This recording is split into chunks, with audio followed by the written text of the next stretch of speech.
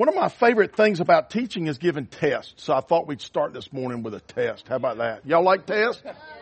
All right. Has everybody got a Bible? Do y'all carry Bibles or you just do everything on your phone? Carry Bibles. Awesome. All right. Find Matthew 1. Matthew 1. Okay. When you get there, say we're there. Okay. Now find Revelation 22. That's all the way at the back. You're there? Okay, here's the test. What is that section of your Bible called? The what? The New Testament. Who said it first? You. What's your name? Laurel said it first. All right, now find John 21. You're already? You're there. Are you sure? Are you a Middlebrook? All right, that's why.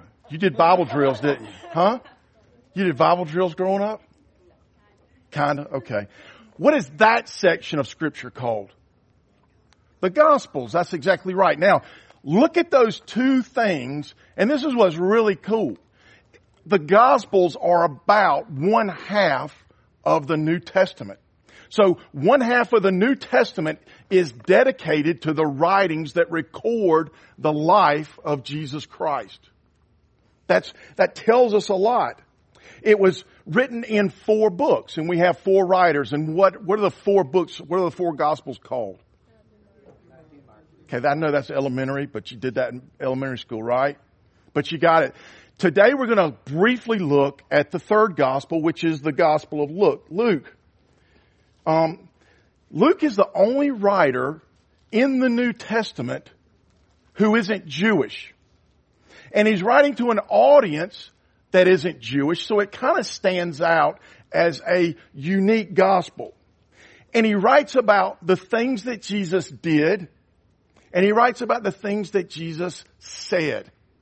And what's really neat is you start to look, as you start to study these passages of the things that Jesus said, sometimes he talks to thousands of people. And sometimes he talks to people as individuals. He speaks just one-on-one with folks. And what's really neat is Jesus has this way of in very few words getting to the need of the heart, getting to the issues of life in a very quick way.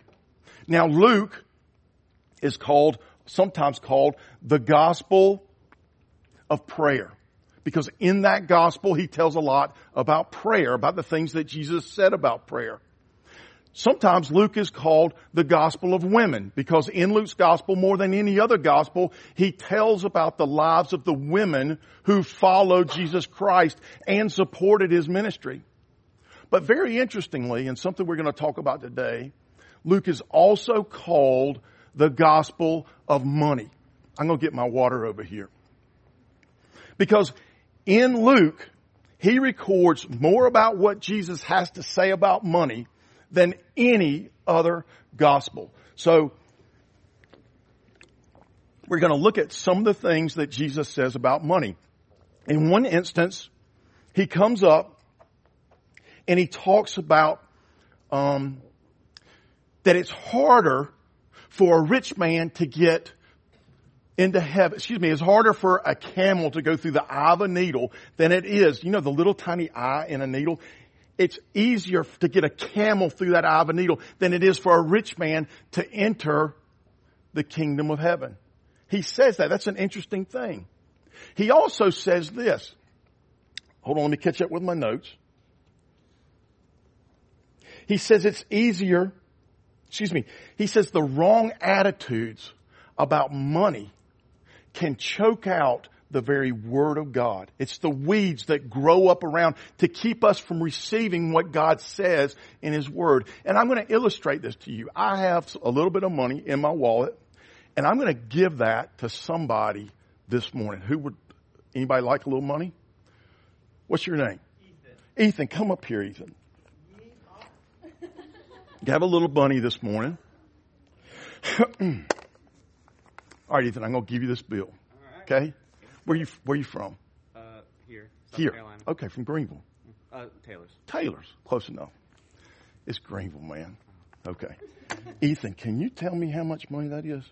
$1 million. $1 million. I'm going to give this to Ethan.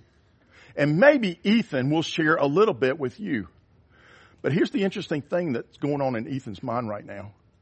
What would I do if I had $1 million? How much would my life change if I had $1 million? Were you thinking about that at all, Ethan? Or were you just amazed at the amount of money I was going to give you? It's a lot of money. And that money always has a pull on our heart. And that's what Jesus always addresses about money, is this pull that money has on our hearts, because we think that if we have some money, we have life. We have the ability to have life. We have something that can change our lives. And sometimes it will change your life, but not always for the better. All right, here, Ethan. Here's $1 million. Everybody give Ethan a hand. All right. Now, since we just gave Ethan $1 million, let's turn in our Bibles to Luke chapter 12. Luke chapter 12. And we're going to look at a warning. Look at verse 15. My pages are sticking together. All right, here we go. Verse 15. Jesus says there, and he said to them, take care and be on guard against all covetousness, for one's life does not consist in the abundance of their possessions. Jesus says, take care. He says, beware. He says, watch out. Guard your heart against one thing, greed. Guard your heart against greed. Why does he tell us this? Because greed is something that every one of us in this room are likely to fall into. It is something that we're likely to have trouble with. So he says, guard your heart against it. Greed, that Greek word we translate as Greek, really means an unquenchable thirst. You can never satisfy that thirst. Once you have something, you simply want more of it. That is greed. You want to keep what you have, but you also want what somebody else has to satisfy what you want. That's greed. Jesus says to guard yourself against it, because the true life, the life that Jesus Christ offers, what he calls the abundant life, isn't made up of your possessions. That's why he says guard your heart against it. Greedy people, they chase after things, they chase after money, and it will never satisfy them. Here's the interesting part about it. We don't wake up one day and say, you know what, today I think I'll start to be greedy. That's a good thing. I think I'll start to be greedy. Greed is like a weed in a garden. It grows very slowly, but before you know it, it's taken over the entire garden. And it takes over what's supposed to be there, what's supposed to be fruitful. It takes it over and it chokes it out. Greed is the exact opposite of the character of God. Greed keeps, and it desires to keep and have more. That is selfishness. That's selfishness. If you had to say what God's character is like, God gives. He gives all. God the Father gave everything he could give in the gift of his Son.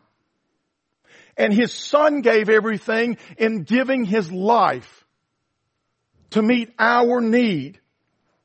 And he calls us to do the very same. It is impossible.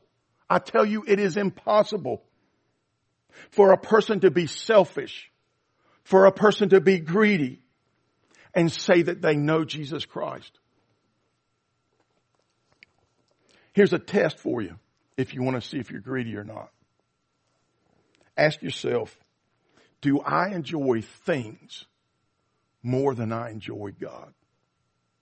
Do I enjoy things more than I enjoy God? That's a good question. How about this one? Do I value things more than I value people and relationships? We have to guard our hearts. And the best way to guard our hearts is to look into the Word of God about what Jesus Christ says about our attitude at money. And to trust the Lord with His Word to make that real to our hearts. So before we get into today's scripture, let's bow and let's ask Him to do exactly that. Father, we thank You for our opportunity today to look into Your Word. And we're asking You, Father, for that work of Your Spirit, for us to hear Your Word, to see what it truly says, to see what Your Son revealed about our lives and what He revealed about who God is. We ask You, Lord, trusting You, to bring this to our hearts, to produce something for Your kingdom. And it's in Jesus' name we pray. Amen. All right, turn in your Bibles to Luke 16. We're going to look basically at the whole chapter, but we're going to do it quickly. Luke 16. It's a chapter pretty much, the whole chapter is pretty much about money. And then to start the chapter, Jesus is teaching the disciples a parable. And this is the essence of the parable. People in the world, they know how to use money. They use money to produce more money. We call that profit. We call that gain. They are wise about money. They know how to use money, how to make money, and how to make more money. We call it profit. And the purpose of the financial system of the world is to produce, to make more money. And I'm telling you, people are very, very good at it. Here's something that just amazes you. You can't even think about these numbers. The United States gross domestic product, that means what it produces in 1 year time, is $25 trillion. I gave him $1 million. It's $25 trillion. Who here has heard of the stock exchange? Anybody? I bet your parents are invested in the stock market to prepare for their future, to care for themselves when they no longer work. That is worth, in 2020, the United States Stock Exchange was worth $90 trillion. The world knows how to make money. And Jesus says that His followers, the people who believe in Him by faith and trust Him, are to use their money for the purposes of God. The same effort that the world uses their money for its own gain, God says to use His money that He gives you for His gain. That is what we call stewardship. The money that we have, the money that you have, the money I have, it's not ours. It's the Lord's. And here's the startling thing. If you can't use His money today in this world the right way, Jesus says this, then you won't know, you won't possess the true riches, the riches in eternity. That's how telling what money, our attitude about money is about the true character of our hearts. And to end this teaching to the disciples, He makes this statement in verse 13 of chapter 16. Look there. He says, no servant can serve two masters, for either he will hate the one and love the other, or he will be devoted to the one and despise the other. You cannot serve money and God. Whatever controls you, whatever you think about, whatever tells you what to do in your life, that's your master. The focus of your life, the center of your life, it's either money or it's God. And that's what Jesus says. You can't be controlled by two things at one time. So that's what a master is. It is whatever controls you. And guess what? You choose your master.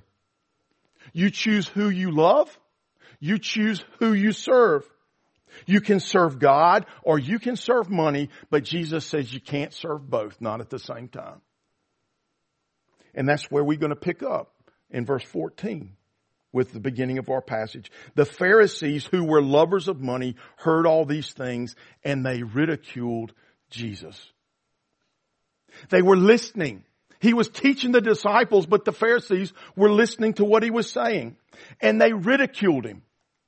They laughed at what he said. They laughed at his teaching about the godly attitude that people were supposed to have about money. Because it was ridiculous what he said. Because to these men, money and wealth was a sign of God's approval. It was a sign of his approval. And here's what I want to tell you this morning. I understand where they're coming from. I do. So for just a few minutes, I want to tell you about my life before Jesus Christ changed me. And I bet the things that I tell you about myself, I bet you'll see a lot of those same things in yourself. When I was a boy, I bet, how many of y'all grown up in a Christian home? Good. I grew up just like y'all. Exactly like y'all. In a Christian home, I was raised in church. We went to church every Sunday. And as a boy, as much as I could, I believed in God. I believed in Jesus. If you would have asked me as a 10-year-old boy, are you a Christian? I'd have said, yes, I'm a Christian. I could tell you when I was baptized. I was baptized Christmas Eve, 1972, when I was 8 years old. That's when I was baptized. Was I going to heaven? Sure. I was going to heaven. But if heaven was anything like church, I really didn't want to go there. I just thought I wanted to go there because church was really boring. It was really boring.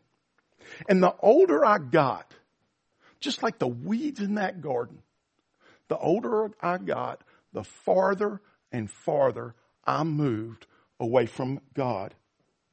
When I was about 12 years old, my mama asked me to come to a Monday night meeting in this very room. And I sat right back there, right back around there, and I listened to probably the greatest preacher I've ever heard expound the Word of God. And it didn't move me. It made absolutely no sense, the things that he said.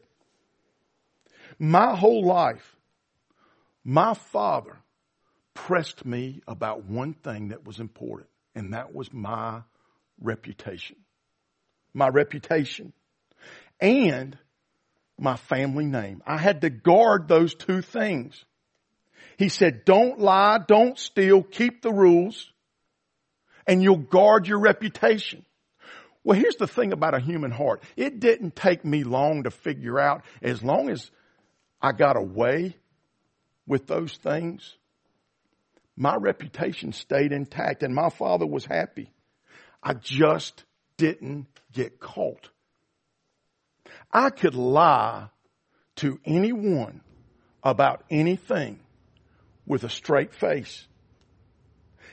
In school, in high school, to pass high school, I cheated just about on every test. I cheated. I remember, and the only time I got caught was in German class. I couldn't speak a lick of German, but somehow I made it through 2 years of it. Only got caught one time, and somehow I talked Frau Williams into somehow not telling my mom and daddy and give me one more shot. And I cheated on that test too, but I passed. It's amazing. And the farther I went in life, the worse it got. It didn't get better. Y'all, I can remember back in middle school, I wanted to ride to middle school in a car that would impress everybody. That when I rode up to that middle school dance in the 8th grade, everybody would look at me.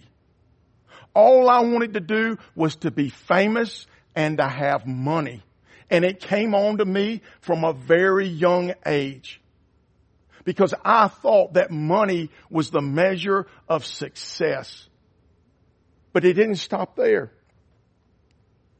After college, I graduated and I moved into business. I grew a business.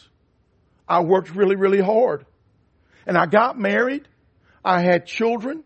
I attended church. And at 25 years of age, I was ordained as a deacon in my church. That to me was the pinnacle of people's opinion and reputation of me. Always on the outside, I was keeping the rules. I didn't drink alcohol because I was Baptist. Wasn't accepted in my church, so I kept that rule. And everybody thought a whole lot of me. On Sundays, I was very religious. I went to Sunday school, attended church, but I never understood a word of it. I understood certain things, but I never really understood the heart of it. I remember the ultimate popularity was the day I was approved as a deacon, voted in. I'd reached the ultimate. I attended all the deacons' meetings. And here's the thing that is the dead giveaway. I remember in those deacons' meetings, every once in a while, I'd be asked to pray, to either close the meeting or open the meeting. And here's the thing. All I did was say the words that everybody else said. And I could rearrange them and make them sound really pretty. But I was praying to myself, talking to myself, really hoping that what I said would impress everybody in the room. That's how far my heart was going. And of course, every Sunday on my envelope, I tithed. But here's the sad reason that I tithed. I thought if I gave God something, He would owe me. He would have to bless me. And I was scared not to tithe. And I was scared not to go to church because I was scared if I didn't, God wouldn't bless me. Monday through Saturday, I would curse. I'd tell obscene jokes. I'd look at women. I'm telling you, this is how bad it got. I would think through my mind how long I would have to live with my wife to guard my reputation until maybe my parents passed away before I could get rid of her. That's how far your life can drift. That's how far it can go. I would cheat people in business deals, and every Sunday morning I would say I was worshiping God. I remember I was thinking I should change churches because if I went to a bigger church, I'd have more business opportunities. I'd have more opportunities to network. To the people at the church, I'd be religious. To the people in this world, I'd be profane. All you had to do was tell me which one I was going to gain the most at, and that was the person I was. That was the person I was. And looking back, the farther I went through life, the worse I got. You just keep pushing the truth out. You keep pushing the truth out. And maybe one day I'll change. I'll get better. But the problem is you never get better. And here's the worst part of all of it. I never knew I was lost. I was deceived. I thought I knew who God was. But I was living my life for myself, lost and on the way to hell. And Jesus, He puts His finger on that issue. He puts His finger on that problem in verse 15. That's what identifies it. Look at verse 15. In just a few words, Jesus tells them the issue. He says to them, you are the ones who justify yourselves before men. He's saying this to the Pharisees, but God knows your hearts. For what is exalted among men is an abomination in the sight of God. Jesus contrasts the Pharisees with God. He says, you justify yourself, but God knows your heart. You keep His law before men. Men see the outside. They know the outside of what we are. But God knows what we are. He knows what we do. He sees our heart. He knows the truth. The things this world values, wealth, reputation, and position, the things that people prize, this passage says God abominates. He abominates it. And to tell you what this word means, think about Mr. Harris's house. A couple years ago, before he moved into that house, a skunk crawled up underneath that house. And it sprayed everything, or it either died. I don't know which. But you couldn't go in that house. It was repulsive. You turned. That word abomination literally means this. To God, your life is a stench. He abominates what men prize. He abominates what people value. People prize the world to build up themselves, and God says it is a stench. To justify yourself before men is an abomination to God. But that's thankfully not the end of the story. Here is the beauty of God. Here is the beauty of the person of Jesus Christ. He loves these men who oppose Him at every turn in His ministry. He loves them. And Luke says it this way. God sent His Son to do two things, to seek and to save that which is lost. And these men were lost. And so to save them, Jesus takes them to eternity. And I want to pick up there at verse 19. Let's read this passage together. There was a rich man who was clothed in purple and fine linen, and who feasted sumptuously every day. And at his gate was laid a poor man named Lazarus, covered with sores, who desired to be fed with what fell from the rich man's table. Moreover, even the dogs came and licked his sores. The poor man died and was carried by the angels to Abraham's side. The rich man also died and was buried. In Hades, being in torment, he lifted his eyes and saw Abraham far off and Lazarus at his side. And he called out, Father Abraham, have mercy on me and send Lazarus to dip the end of his finger in water and cool my tongue, for I am in anguish in this flame. But Abraham said, Child, remember that in your life you received good things, and Lazarus in like manner bad things. But now he's comforted here, and you are in anguish. And besides all this, between us and between you, a great chasm has been fixed, in order that those who would pass from here to you may not be able, and none may cross from there to us. And he said, I beg you, Father, send him to my father's house, for I have 5 brothers, so that he may warn them, lest they also come to this place of torment. But Abraham said, they have Moses and the prophets, let them hear them. And he said, No, Father Abraham, but if someone goes to them from the dead, they will repent. And he said, if they don't hear Moses and the prophets, neither will they be convinced, even if someone should rise from the dead. That's Jesus' parable. And it's divided into 2 parts. It's about the rich man and the poor man in their life in this world. And then we see the rich man and the poor man in their life in eternity. And let's look let's go all the way back to verse 19 and let's break it down. The rich man dressed up every day in purple and fine linens, and he feasted every day. That fabric, that purple fabric, was the most expensive fabric in the ancient world. It was dyed purple by using a sea snail. And it was very, very expensive to make, and only the wealthiest people could afford to buy it. And he ate the best food. He ate the best food every day. And the Lord doesn't describe him as an immoral man. He's just living like rich people live. He's just using the things that rich people use. But his life is totally absorbed with himself. That's the issue. And then there's the poor man in this life. He laid at the rich man's gate. He was just thrown there. Literally, that's what the word means. Someone just threw him out and threw him there at the rich man's gates. It means to discard. And he's covered with sores. And he lays there at the gate and he dreams.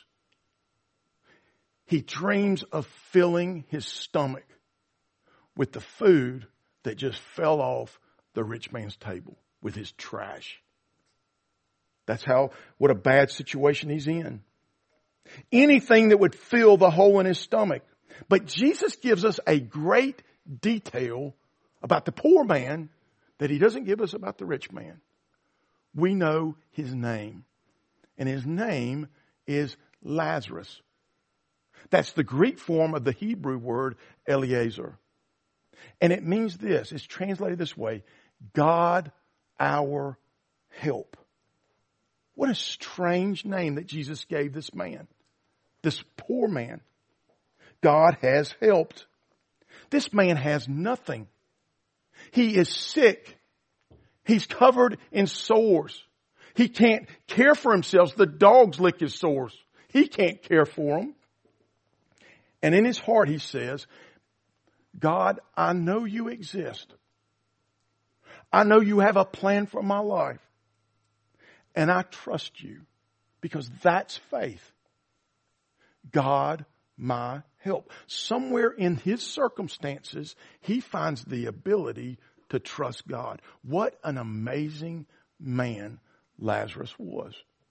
Now, look at verse 22. Everything changes. The poor man died and was carried by the angels to Abraham's side. The rich man also died and was buried. And in Hades, being in torment, he lifted his eyes and saw Abraham far off and Lazarus at his side. The poor man died. He had no funeral. Probably when they found him dead, they just took his body and dumped it into the trash dump. But the rich man, he was honored. He was buried. But no angels. Angels took Lazarus to Abraham's side. The rich man is in hell and he's in torment. And the poor man is in heaven.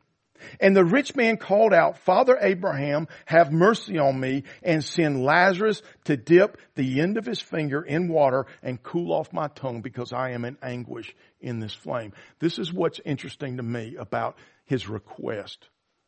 He doesn't ask for buckets of water. He doesn't ask for a swimming pool. He asked for the very least. He asked Father Abraham to send Lazarus and take his finger, stick it in some water, and give him one drop. One drop. The least thing. And that kind of takes us back to their life on this earth. Because Lazarus longed for the very least thing the rich man could do. To give him the food that just fell off his table. And it's amazing, everything in eternity has changed. Everything has switched places. The rich man knew something. He knew something. And I want you to keep that in your mind. But look at Abraham's response in verse 25. He says, Child, remember. Child, remember. Abraham called the rich man a child. And the rich man called Abraham father. The rich man was Jewish. He was Jewish. And Abraham was the father of the Jewish nation. And here's something that happened in the Jewish people. They believed that the righteousness of Abraham by his faith in God could be given to them because of their race. But here's the sad part. That wasn't true. It's appointed once for man to die and then the judgment. We all stand up on our own. Righteousness, except for the righteousness of Jesus Christ, can't be imputed person to person. That's impossible. But Abraham said, Child, remember that in your lifetime you received good things. And Lazarus, in like manner, bad things. But now he is comforted here, and you are in anguish. And besides all this, between us, there is a great chasm fixed. Abraham says, remember your life. Remember your life. In other words, there was something the rich man could have done in his life to change this outcome. There was something he could have done. God gave the rich man opportunity. I want you to think about it. Every day, this rich man had to come in and out of his house, and Lazarus, this poor man, is laid right in his front doorstep. He had to literally walk around Lazarus to get in and out of his house.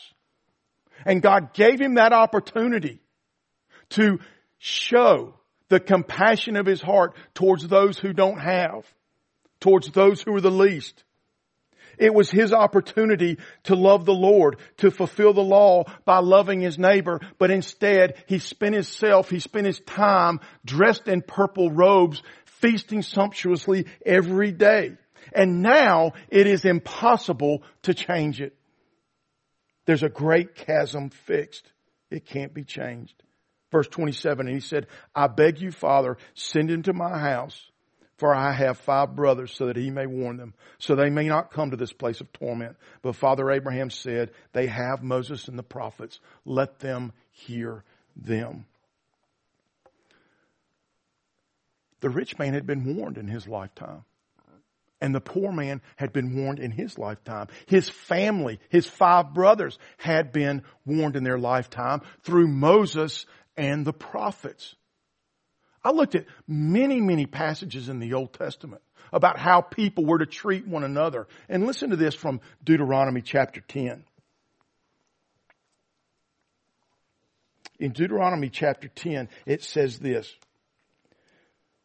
You are commanded to live trusting the Lord by caring for the widow, the orphan, and the stranger, and show them compassion by giving them food and clothing. That's the command of the Lord. Take care of other people. And guess what? God will take care of you. That's faith. That's trusting the Lord. Verse 30, he says, no, Father Abraham, but if someone goes to them from the dead, they will repent. Do you remember John chapter 11? There's another man named Lazarus. And he was raised from the dead. But what was the reaction of the Jewish rulers and leaders? They not only wanted to kill Lazarus, but they wanted to kill Jesus. That was their response.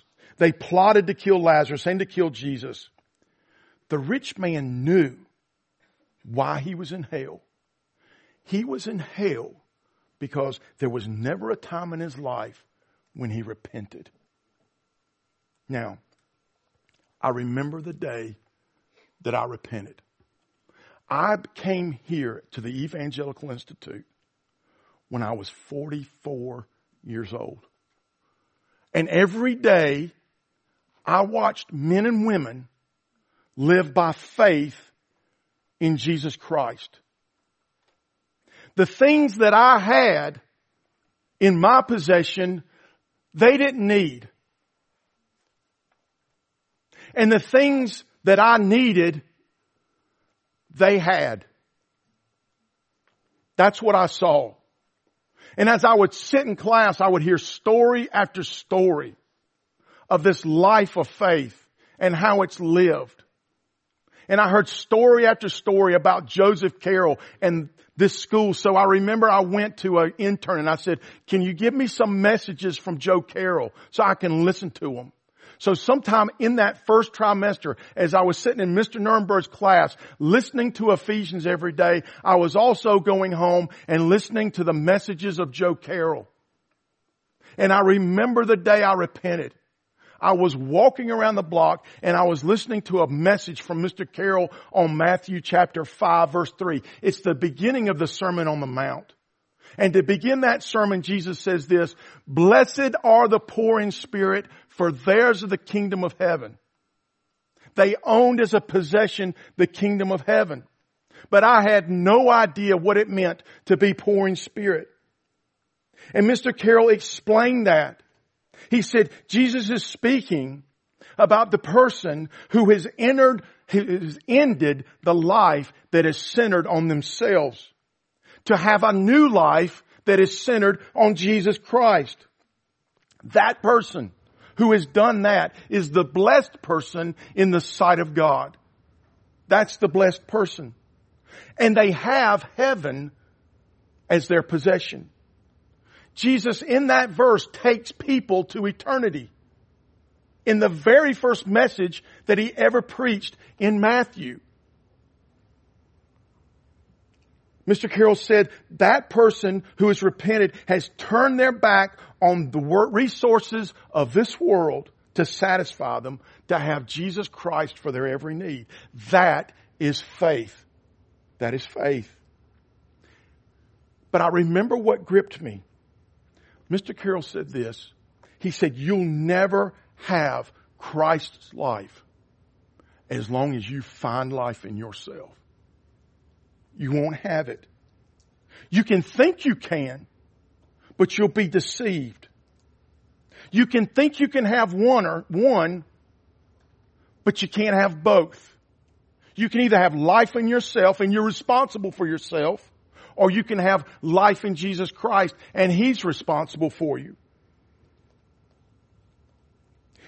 Here's the reason why God has determined that Jesus Christ will be everything. No flesh, nothing I do, nothing you do will ever glory before God. And that day, listening to that message, I finally repented.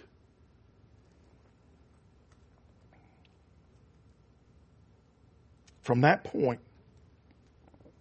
I said, Jesus, if you will have me, and if you will save me, I give you my life. You have it all. You have everything. And from that point, my life changed. When I woke up in the morning, Jesus was the first thought on my mind. All day long, He's what I thought about. And at the end of the day, I thought about Him. And I'm here to testify to you this morning, it has never changed.